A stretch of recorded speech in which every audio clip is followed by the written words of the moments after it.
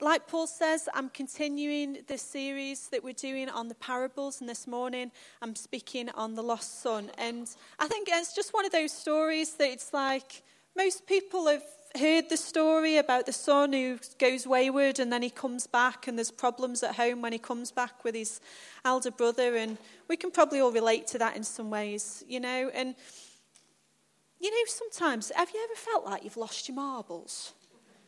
Do you ever feel like that? I remember my mum's mum, who lived to be about 95, and I remember growing up as a child, and she was a sturdy old woman, but she never knew what anyone's name was. And she was like, "Oh, hello, Raymond, Jeff, Val, Ruth, no, Sarah." I'm like, do you know who I am? You're even calling me men's names in the family. And I was like, she's lost her marbles, this woman has. And now I find myself doing it. I've not progressed on to calling my children men's names, but I'm never quite sure what their name is. Sometimes the dog's name even joins in with their name, or I call the dog their names. And I feel like I'm slowly turning into my nan and losing my marbles. And sometimes we lose ourselves, don't we?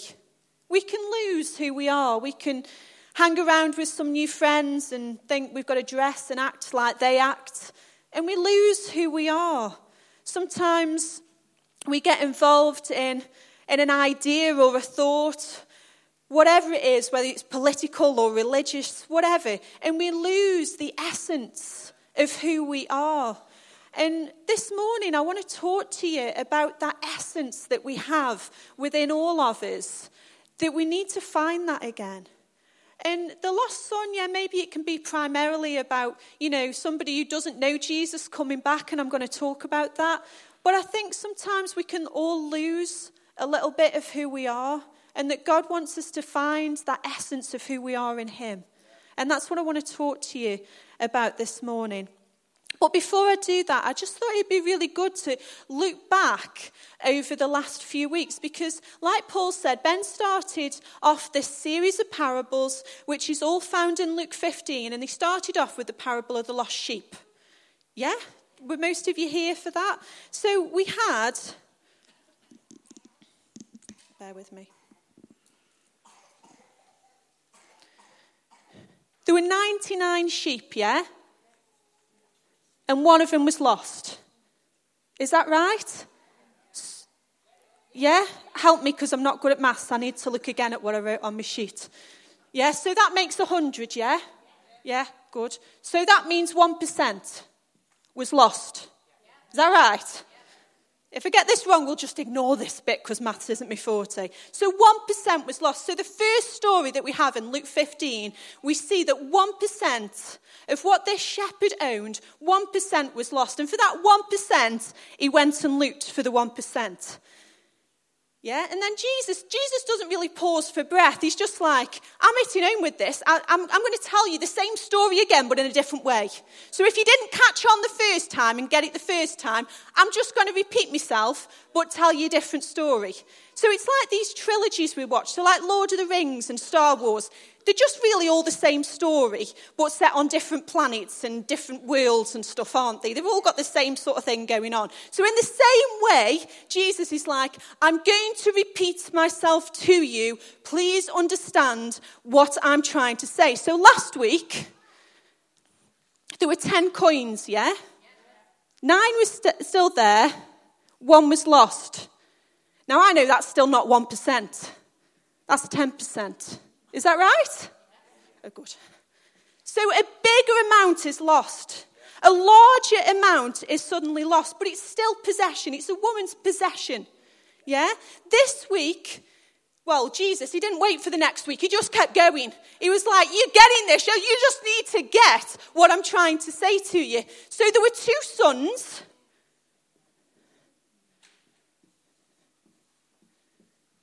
Suddenly, it goes from 1% that was lost with the lost sheep to 10% was lost with the lost coin. And every single one, There was still a desperate need to find that was lost. And then it goes to, now this depends on how you look at this parable, to be honest with you, because I would say that actually this much was lost.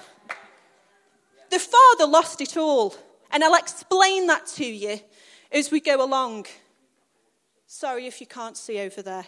It's only my bad maths. You're not missing much. But 50%, if we look at it that way, is tragic. It's tragic.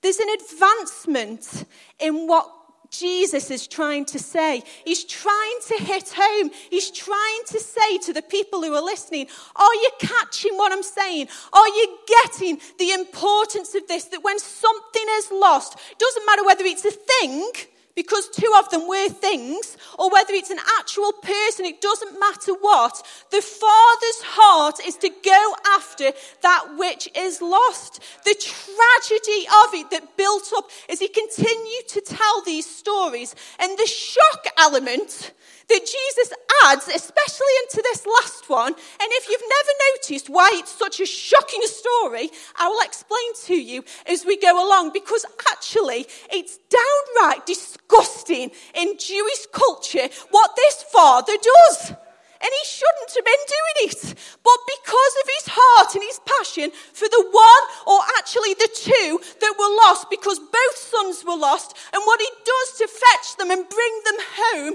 is absolutely shameful. So the father went to shameful lengths to find the sons that were lost.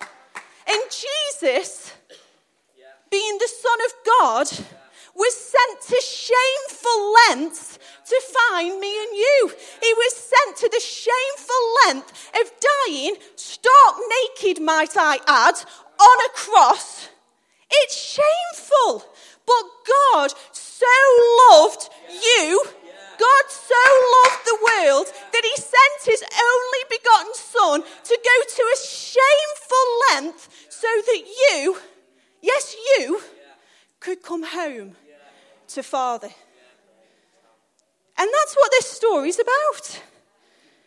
The tragedy of the lost son and the lengths that the Father goes. Let's read it, shall we? Luke 15, verses 11 to 32. And I'm reading from the Good News version of the Bible.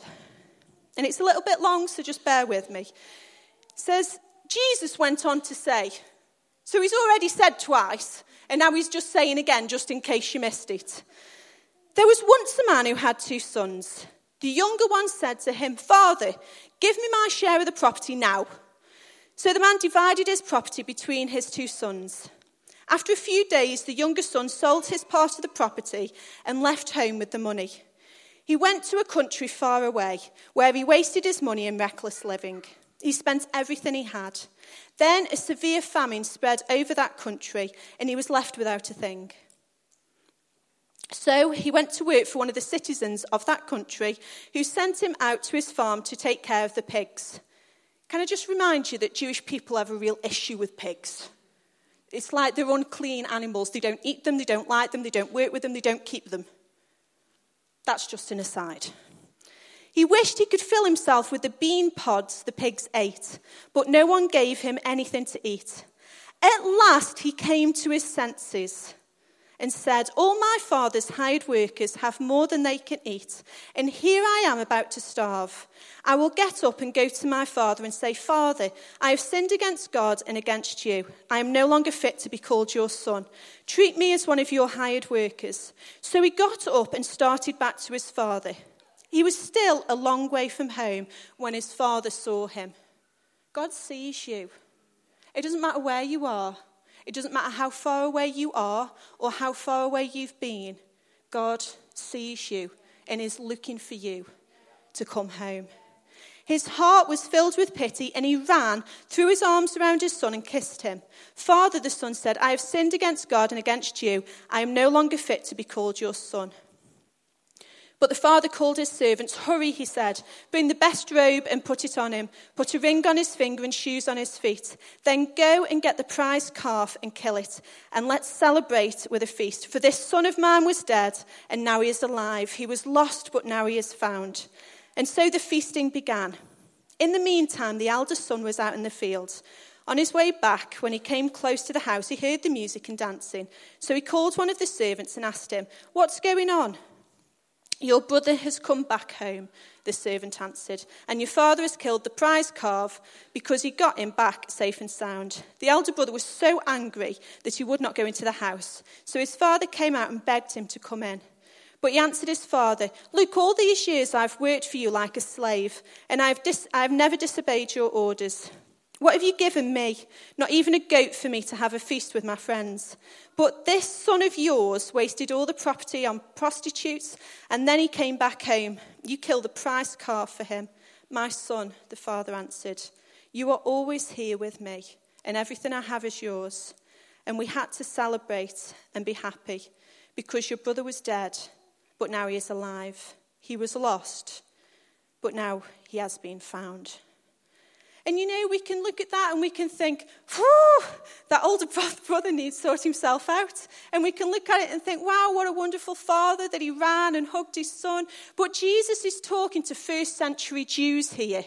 So how we understand it is not how they understood it. So if we don't understand it how they understood it, then we actually miss the purpose of what Jesus is trying to say. So this morning, and I'm sure I won't get it all right, and I'm sure I'll miss things out, but this morning, I want to help you to understand this parable from a first century mindset, so you catch what Jesus is trying to say to us. Because I think if we can do that, then there's hidden depths within these parables that we miss so often. So the first thing I want you to think about is the view of the father. It all comes down to the two boys' view of the father. They had differing views of him throughout the parable. And Jewish tradition as a whole practices and encourages forgiveness. That's part of it. It encourages forgiveness. It encourages, the Day of Atonement where everything goes back to where it should be. It encourages that goodness and that kindness. But there are also things hidden within Jewish tradition that counteract some of those things. So let's look at the beginning. Because the youngest son goes to the father and he says, "Give me your money. I want my share of your money." Now, the younger brother, being the younger brother, would have had a third of the property allocated to him, because the elder brother, as Jewish tradition says, had a double portion. So he would have had 2/3. Now, if you look at what it says in verse 12, it says, "So the man divided his property between his two sons." It doesn't say he gave the younger son his share. He said the man divided his property between his two sons. Both sons got their inheritance that day. And very often we miss it. That day, both sons got their inheritance. And there's a law that's, and I might say this wrong, I do apologise, Mishnaic law, which is basically, in Jewish tradition, where the father could execute his will before his death. It was something that they did at times, for whatever reason. But if the father did that, then the father still had legal rights to make use of the estate. So why it would make sense that the father was still there and could say, "Go and get the fatted calf, go and do these things." But actually, the estate that he lived on was still that estate, because it says the younger son sold his share of the property. Whoever he sold his share to could not claim that share until the father died. So the father still lived and operated within the whole of what he had, although the 2/3 belonged to the elder son and the 1/3 belonged to whoever the younger son had sold to. Does this make sense?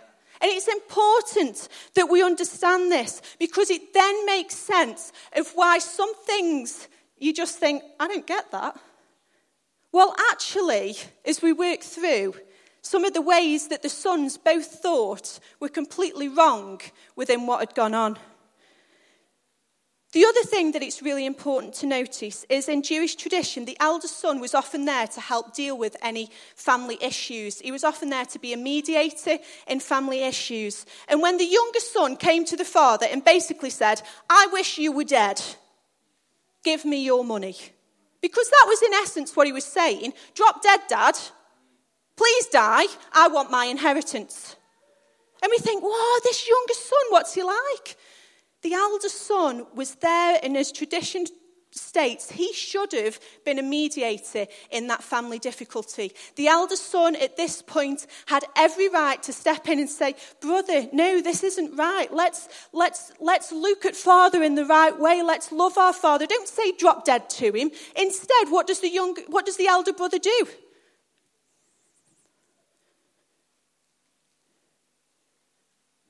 He don't do anything.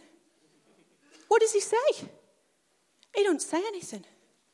What does he do? He accepts the division of the property and accepts the double portion. He says and does nothing. And we need to see and understand this and this law that was in place and what actually went on. So we suddenly begin to realise that actually, where we look at the youngest son and we think, oh, what a naughty boy he is. Suddenly we look at the elder and think, what's going on with him as well? Normally we get to the end and say, oh, wow, the younger one's come back and whoo, what a naughty one the older one is at the end. But actually at the beginning, what is going on with both of them? Both of them are in effect saying to the father, drop dead, Dad, we want your cash. That's what they're saying. Their view of the father was that the father was a bank. And they wanted the money from the father to outwork and live what they wanted to do. The younger, in his foolishness, wanted to go and just blow it all wherever he wanted to go. The elder, in his foolishness, stayed where he was, but never actually enjoyed the double portion he'd been given. Because when we read later on, he says, I've never even had a goat and celebrated with my friends. But it was already his. It was already his because his father had separated it out. Both of them were living with a wrong view of the father. Both of them were living in discontentment. Both of them were living with this issue that the father stood in their way, instead of the father being there to be their father. They had a wrong view of their dad. I remember when I was growing up, and was probably, I don't know, about 7, and I used to say to people, my dad told me that when he was growing up, he was best friends with Cliff Richard. And so I used to tell everyone at school, why on earth in the early 80s this was a cool thing to say to anybody is beyond me. If you don't know who Cliff Richard is, Google him. He did we're all going on it. There you go. That's what he did. And he sang loads of songs in the 60s. So in the 80s, I used to tell all my mates, my dad grew up with Cliff Richard. Because I thought that was a cool thing. That just shows me up, doesn't it? And then about, 10 years ago, I said to my dad, Dad, remember when you used to tell me you grew up with Cliff Richard? I never told you that, said my dad. And I am convinced, still to the depths of me, that my dad had told me that he grew up with Cliff Richard. But my dad insists that he never said it. Now, my dad he's a bit of a monkey and he's a bit of a kidder. So I don't know whether I made it up or whether he did actually tell me and he was kidding me and he's still kidding me now. And I'm really not quite sure and I'm a little bit confused. But that's the joy of my dad and his sense of humour. But why am I telling you this? Because, my dad never actually did grow up with Cliff Richard. This much I do know. He never did. But I used to think he did. And it was a wrong view of him. And I used to tell other people, my dad grew up with Cliff Richard. Because I thought, wow, my dad's so cool. He grew up with Cliff Richard. Just go with me. Somebody must like Cliff Richard in here. Somebody shouting yes. Come on, Janet. Come on, Janet's going to get this one if none of the rest of you do. He was a Justin Bieber of the day, wasn't he? Not a Chesney Hawkes. I just don't know why I'm telling it you now. I've just lost the plot. But I thought my dad had grown up with Cliff Richard, so I thought he was cool because of this. But I've had to understand that my dad didn't grow up with Cliff Richard. And I've had to learn to love my dad because he's my dad. Not because of what he's got or who he grew up with or some magnificent thing. These boys wanted their dad because of his money, because of the inheritance that they could get. They'd got a wrong view of the Father. What's your view of your Father in heaven? When do you go to him? Do you go to him when you need something? Do you go to him when you want something? Do you go to him when you're in need? Or do you just love the fact that he's there and that you can just share what he's got with him? I think the first thing we need to decide is what our view is of God. And this story shows the amazing compassion and the love that the Father has as he reaches out to these lost ones. And today, God himself wants you to have a shift in thinking from thinking that God is just there to provide your needs or to go to when you've got a problem. But God is there and wants to share everything with you, wants to just be with you, will go to any length so that you can come back to him. God wants your mindset to shift this morning to a whole different way of looking at him as God, your Father, who loves you, who sent his Son to die for you so that he could be near you, who was watching for you and watching for you and watching for you. Those of you who've got older children will perhaps know the difficulty of when they go out at night or go out in the car and you're like, do I go to bed? Do I wait up? Do I go to bed? Do I wait up? My mum would never go to sleep until me and my sister were safe at home. And I used to think, get a life, Mum. Go to sleep.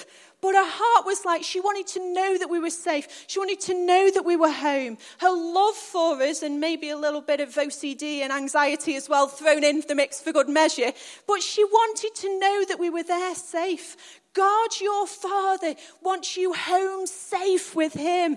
Wants to provide for you and bless you, yes, but primarily it's about the love relationship that he wants with you.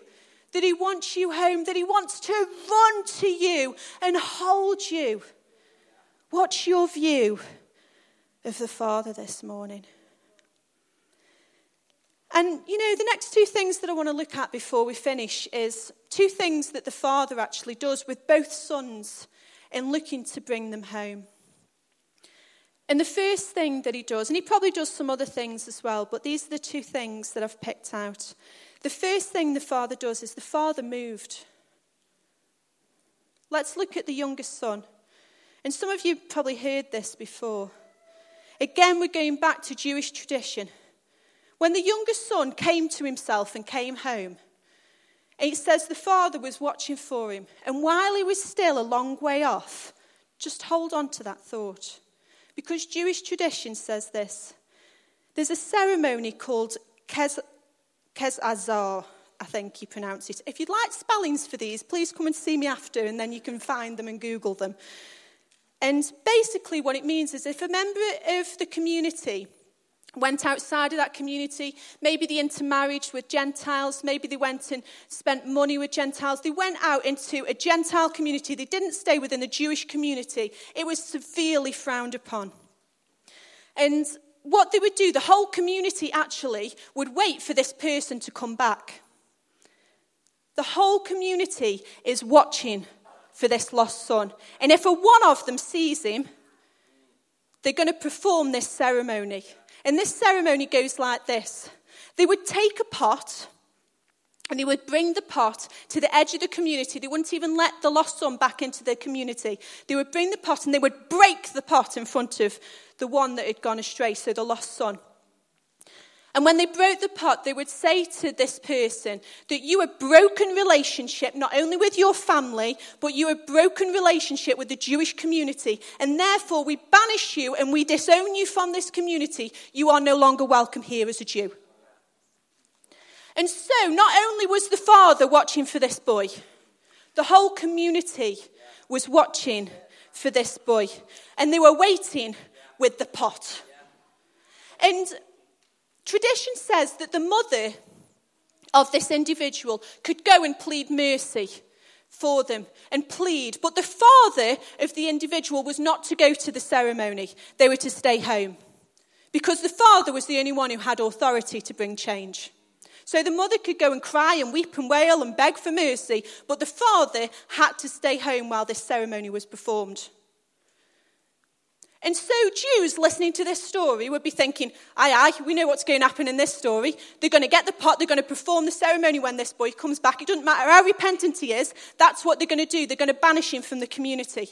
So when Jesus tells this story, can you imagine the aghast in those people who were listening to this story of, what? What just happened? The father didn't stay home. The mother didn't go and plead for me. No pot was broken when they're coming back of this child. So that everyone listening would just be like, really? So Jesus tells of this father who breaks Jewish tradition and says, actually, you may have this tradition that says do this thing, but actually the bigger picture of God is atonement, is forgiveness, and so I'm going to show you a different way of living. And it's really interesting to listen what the son says while he's sitting in that pig pen. That I'll go back and I'll say, I'll work for you as a slave. Because he knew in going back that that pot would be broken and he would no longer be acceptable in that society. So the only way that he could go back was to go back and be a slave.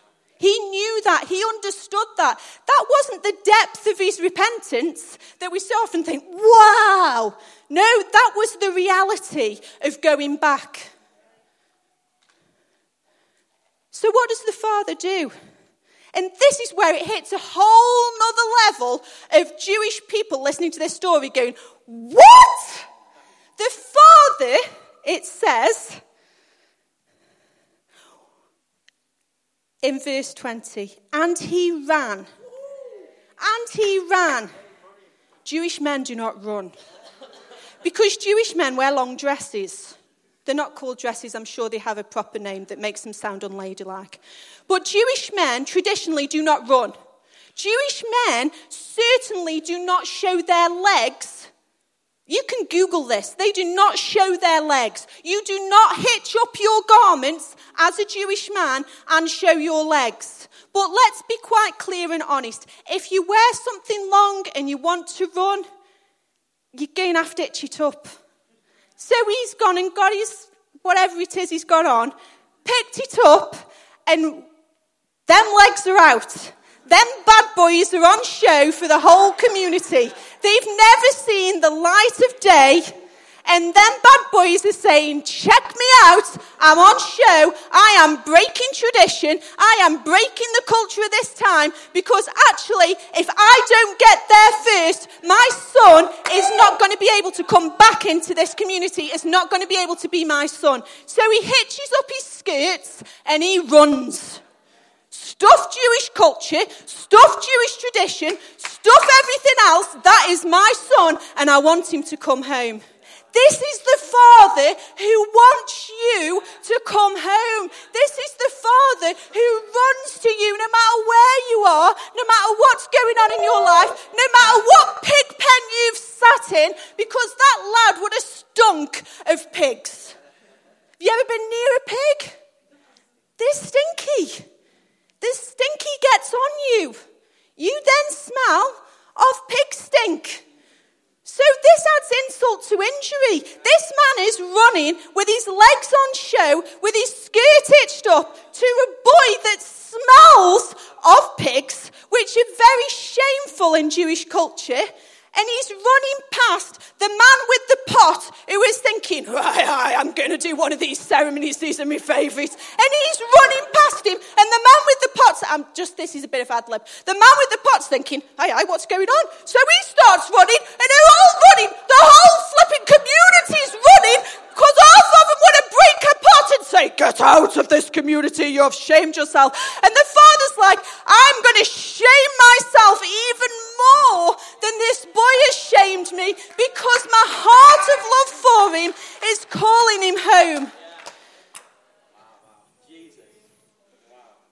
Father moved. The Father moved in a way that was so shocking to first century Jews listening to this story that they must have thought, what? Seriously? This is the Father God? What a God. What a God that shames himself, that lays everything else aside just to bring back the one. There's a guy called Tony Campolo, and he tells this story. He's on an aeroplane, and it's an internal flight, I think, in the States. And I apologise if you've heard it before. And he gets on this plane, and sitting in front or to the side of him, I forget, is a mother and a daughter. And this little girl's got, I don't know, let's say a white dress on. I can't remember the exact details of it, but she's got something pristine on. And she sits on the seat, and all he can hear her saying is, I'm going to see Daddy, I'm going to see Daddy, I'm going to see Daddy. And he thinks, how exciting. She's obviously going to see her dad. Well, no, she doesn't shut up. I'm going to see Daddy, I'm going to see Daddy, all the way on the plane till we get there. It's a long flight. Oh, Mum tries to shut her up and gives her a load of cookies. I'm going to see one, Daddy. I'm chocolate all smeared around her face. And he tells this story and he says, I just keep thinking, one, shut up. And two, this girl's face is covered in chocolate and biscuit. And he's thinking, whoa, Daddy's going to be pleased to see you. And it's spilling on her top. And as they come down to land, she starts looking a bit green. The excitement and the cookies have got the better of her, and she has to make use of the sick bag on the seat in front, only she doesn't make use of the sick bag on the seat in front, and she is covered. She is covered, a whole nother level of cookie dough, that is, Paul. She is covered in chocolate and in biscuit and in all that other stuff that's come out of her. And he's thinking, I've got to watch this. I've got to see what Daddy does. But she still carries on. I'm going to see Daddy. I'm going to see Daddy. And they get off the flight and they come out and he follows them and he makes sure he's close enough to see. And he sees who must be the dad. And he sees the child running. And he sees the father. And normally you'd be like, oh, my suit. Oh, let's get you a little wet wipe first. That would be my response. Grab the wet wipes at the ready. Get them out of your parenting belt. Every mother's lethal weapon, the wet wipe. But no, this father does not understand the beauty of wet wipes. And instead he kneels, arms wide open, and this sick, covered chocolate, covered biscuit, covered child runs into his arms and cakes all her mess all over him. But what does he do? He holds her and he kisses her. He didn't care about the mess on her. Your father doesn't care about the mess of where you've been. All your father wants to do is to grab you and hold you. The father moved. So how did he move for the older son then? We see the same again. The elder son comes back from the field and he asks one of the servants what's going on. And they explain to him that his younger brother's come back. And that his father's done all these things. And he refuses to go in. So what does the father do? I know sometimes one of the best parenting skills they often say is, just ignore them, they'll come round. Just ignore them. Ignore their tantrum. Ignore what they're doing. They'll come round. They'll come out of it. This father doesn't do that. He leaves the celebration and he moves. He moves again. And he goes out to the elder son and he goes to talk to him and ask him and show him that he loves him just as much as he loves the younger son. There's no difference in the action that is taken. The action that he takes is the same. He moved to his younger son to save him. And in the same way, he moves to his elder son to save him.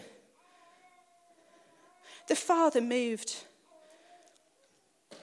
You know, and from Genesis all the way through the Bible, we see God move to meet those who are lost.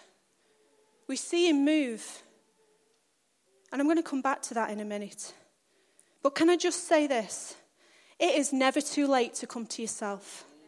it is never too far that you've gone that you can return. There is never so much anger and frustration pent up within you that you can relent and come back home. And the Father moves to you this morning.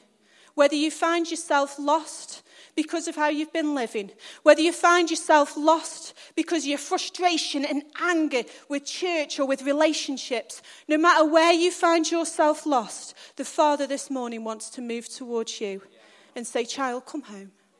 Child, I love you. It doesn't matter where you've been. It doesn't matter how you've acted. It doesn't matter how cross you've been. Child, come home. The Father moved. And then the Father does this. The Father speaks. My point is, the Father spoke. So let's go back to the younger son. We saw how the Father moved for the younger son, yes? Let's see what he spoke. And I think it's really interesting because the son had got this line all sort of worked up. And you do, don't you? If you've got to have a conversation with someone and you think, oh, I don't know how this is going to go, you sort of run it through your head. How many times? How am I going to say this? How am I going to do these things? How am I going to tell my mum that I've had a tattoo and I think she might really shout at me? How am I going to do these things? I just went and hid at my sister's. Not that I'm endorsing that. But when you've got something to say, you sort of rehearse it and go over it and you're like, oh, what do I do?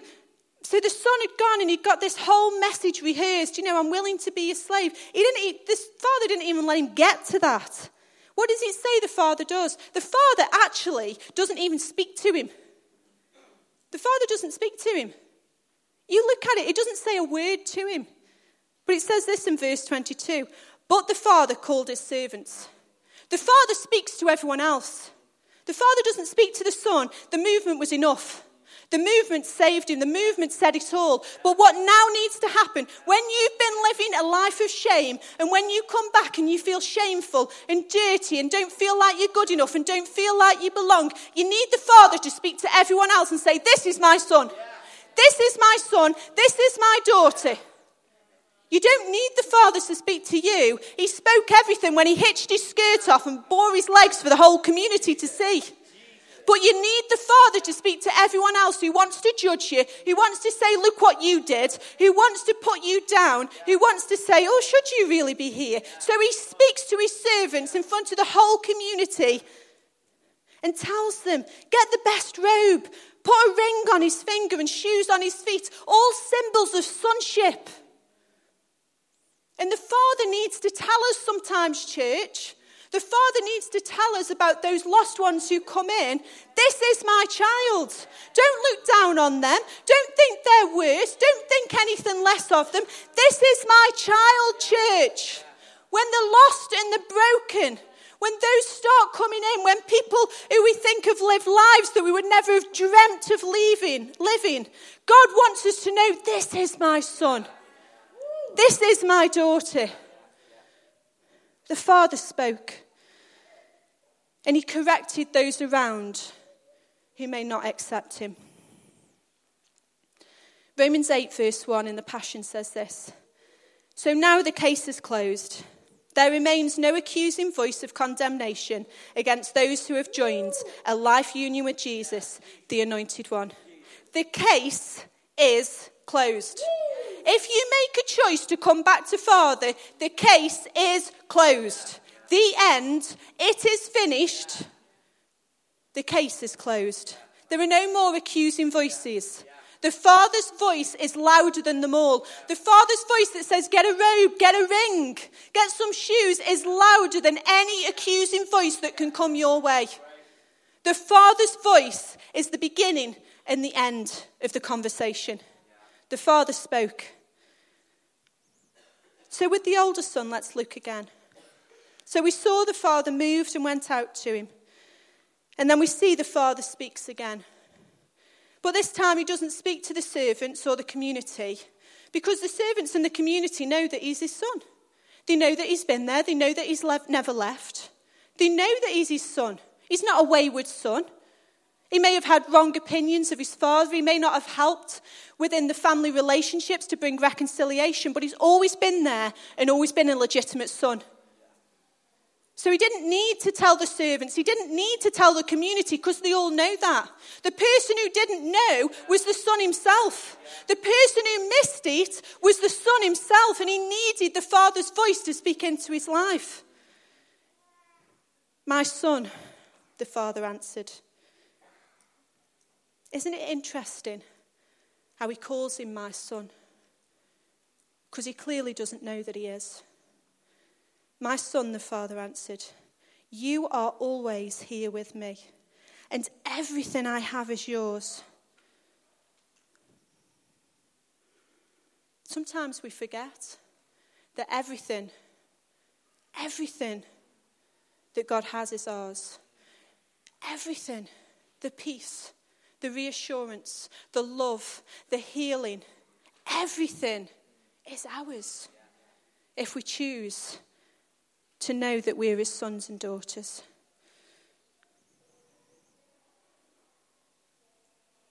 He spoke directly to him.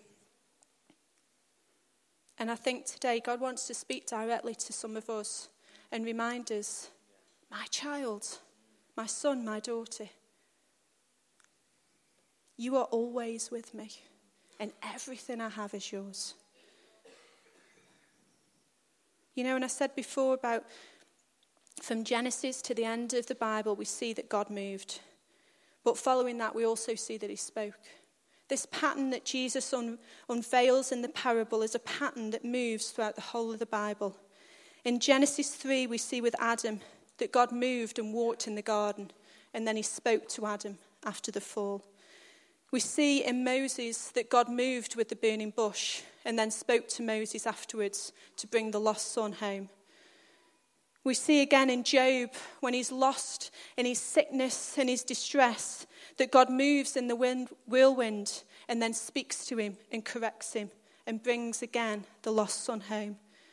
We see in Mark 5 when there's the girl who died, that Jesus moves and touches her and then he speaks. Jesus brings the lost one home. We see with Paul on the road to Damascus. Amy spoke about it this morning. They're doing it in kids in Acts 9. That God moved. There was a blinding light. And then Jesus spoke directly to Paul, bringing the lost one home. Adam was lost. Moses, Job, Paul, they were all lost. And God moved and then he spoke to bring that lost one home. It's the same pattern that we see. God moved when he sent his son Jesus Christ to die on a cross, and he spoke to us through him to bring our lost lives back to him. The Father has been patterning a story and piecing it together throughout the history of the Bible, right to this day, that said God will move for you and speak to you to bring you home, wherever you are and whatever you need. Jeremiah 3, verse 12. And if the band would like to come and join me, says this. "Therefore go and give this message to Israel. This is what the Lord says. O Israel, my faithless people, come home to me again, for I am merciful. I will not be angry with you forever." God wants to call us home. God wants to call us back to him. God's message from Genesis to Revelation through Jesus' life and death on a cross has been the same. When you are lost, I will do whatever it takes that you can be found. God calls us back. God calls us to come back to our senses and return to him. God calls us to find a godlike compassion and feeling again, and accept and love our brothers and sisters in Christ, no matter where they've been or what they've done. God calls us to realize that everything he has is ours. You know, we've just got to realize that when shame overwhelms us and when anger consumes us or whatever it is, that just then the Father came running. Just then, the Father comes out of the celebration. Just then, the Father moves to you and says, come home, child. Parables take us on a collision course with destiny. And they invite us to play out the last scene in our life, because it actually stops and you don't actually know what happens with the elder brother. It doesn't show you his response. Does he go into the house or does he not? I don't know. Jesus doesn't say. But to that first century Jew, they understood why it had stopped at that point, because Jesus was sending out an invitation. What are you going to do? What are you going to do? The Father has moved towards you. The Father has spoken words of affirmation to you. What are you going to do?